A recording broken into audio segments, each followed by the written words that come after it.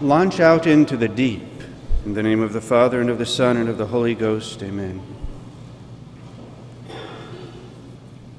One of my favorite memories from my years in the seminary actually happened on a summer break with a good priest, Father Thielen. We would often visit, at least at church, the old church in Columbus, but one year he took me to Hocking Hills to Lake Logan to do some fishing. I don't remember catching anything. I never was a really good fisherman, but we did see some pretty interesting water snakes. I do remember that very much. But Father would often write to me, encouraging my vocation those years in the seminary, and he would often write about this trip. He would say to me, "Push out into the deep and let down your net for a draft." And I always remember those words. And so today's gospel has become one of my favorites. The apostles were chosen to become fishers of men. And our Lord used this occasion in today's gospel to teach them this. They had been out all night, the apostles, and remember that they were professional fishers. They used all their skill and everything they had, and they were out the whole night and caught nothing. Well, Christ said to Peter, "Push out into the deep and let down your nets." Well, St. Peter, who knows so much about fishing, he had to make known his objection. And he said to our Lord, "Master, we've been out all night long fishing. We've caught nothing. I see no point in doing this again." But Simon Peter also knew from experience he had better just do what our Lord said. And so he says, "But at thy word I will let down the nets." And reluctantly he went. And he caught a huge draft of fishes, symbolizing the many souls that would be saved. And our Lord said, "Fear not, from henceforth you shall be fishers of men." Now, when it comes to our faith, to matters pertaining to the salvation of our soul, it's not enough simply to remain in shallow waters, to look at things in a sort of superficial manner, or to remain like a timid swimmer who spends all his time clinging to the edge of the pool. Launch out into the deep. Take a deeper look into the faith. Learn more and dare to go farther in the care of your soul. The apostles that night pushed into deeper waters.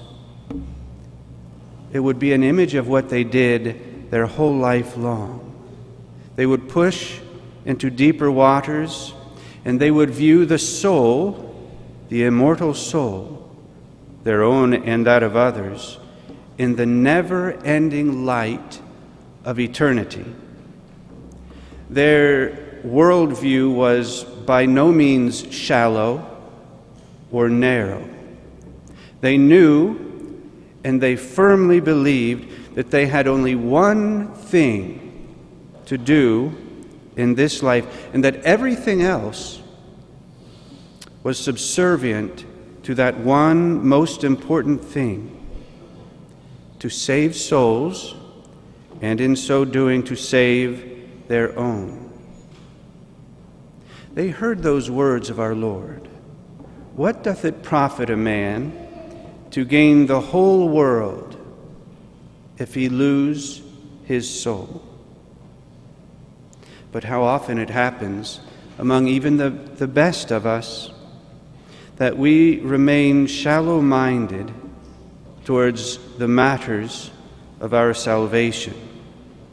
If it does not profit a man to gain the whole world, what would it profit for us to gain a moment of pleasure, to exchange eternity for an instant? If we lose our soul in gaining that one forbidden thing. Push out into the deep, and you will understand that this life is not about a moment or an instant or an hour. It is about eternity. You were made, and I say this to each and every individual one of you, you were made for the kingdom of heaven. Your soul will one day enter eternity and face the just judge. So as you know, there is no time to be shallow-minded and careless about the matters of the soul. The apostles, knowing this, left nothing undone in the matter of saving souls. As soon as the Holy Ghost descended in the tongues of fire on Pentecost, Peter, pushing the doors open, boldly went into the streets and preached the faith for the salvation of souls, and that at the risk of his own death. St. Paul, the greatest missionary of all times, left nothing undone. He endured shipwrecks and stonings, scourgings and persecutions, dangers that you could not even imagine, all for a soul. Do you take the salvation of souls, whether your own or your children's, seriously? Our Lord does, and He takes it very seriously. He wants to see each and every one of you one day in heaven, and He wants it so badly that He also leaves nothing undone to save your soul. He put all of His efforts into the saving of a single soul. He did all that He has done for your soul, and He would do it all over again to save one single soul. So for a moment, let's push out into the deep and recall some of the things that we never think about that our Lord has done for souls. I take this from Father Faber. He says, "It was absolutely necessary in the present dispensations of God that God should become man, that the soul should be saved. It was necessary that Jesus should be born, teach, act, pray, merit, satisfy, suffer, bleed, and die for that one single soul. It was necessary that there should be a Catholic Church, a Catholic faith, the 7 sacraments, that saints should be canonized, and the sacrifice of the Mass be offered, all for that one soul. It was necessary that there should be a supernatural gift, a participation in the divine life, which we call sanctifying grace. It was necessary that there should be given actual or helping graces to the soul by God. Graces which will go before our every action and accompany our every action and follow our every action to keep us from sin. It was necessary for that single soul that martyrs die, that doctors of the Church write, that popes and councils must expose and condemn heresy, that missionaries travel to far-off lands, that the preacher preach, and that priests be ordained for the safety of a single soul. And Faber says, when all these preparations were completed, that soul is created out of nothing, and it is then that a guardian angel must be appointed to watch over it. All through that soul's life, Jesus must be busy taking care of it. Mary, he says, has a great deal to do with it, for all graces pass through her hands to our soul.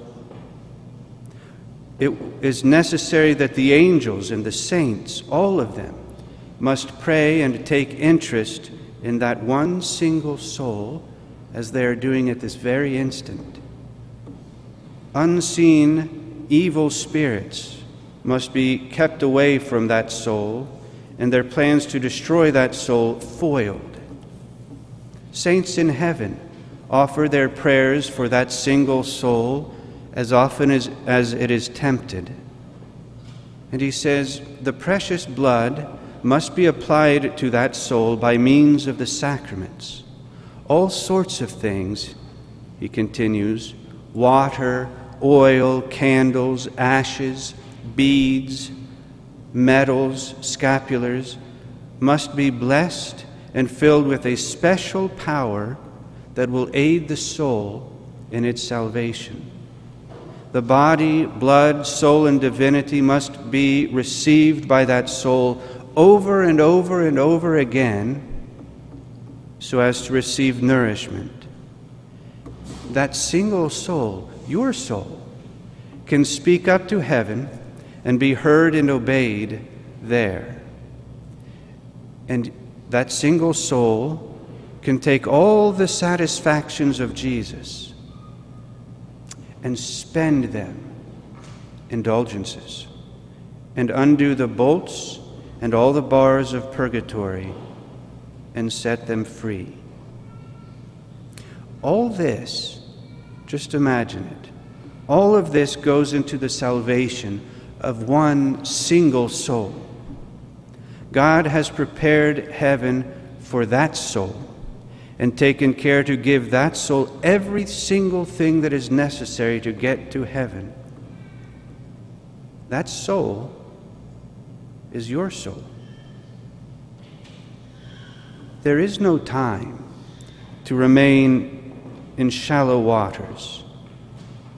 We've got to push out into the deep. So away with all of that pusillanimity, fear of effort,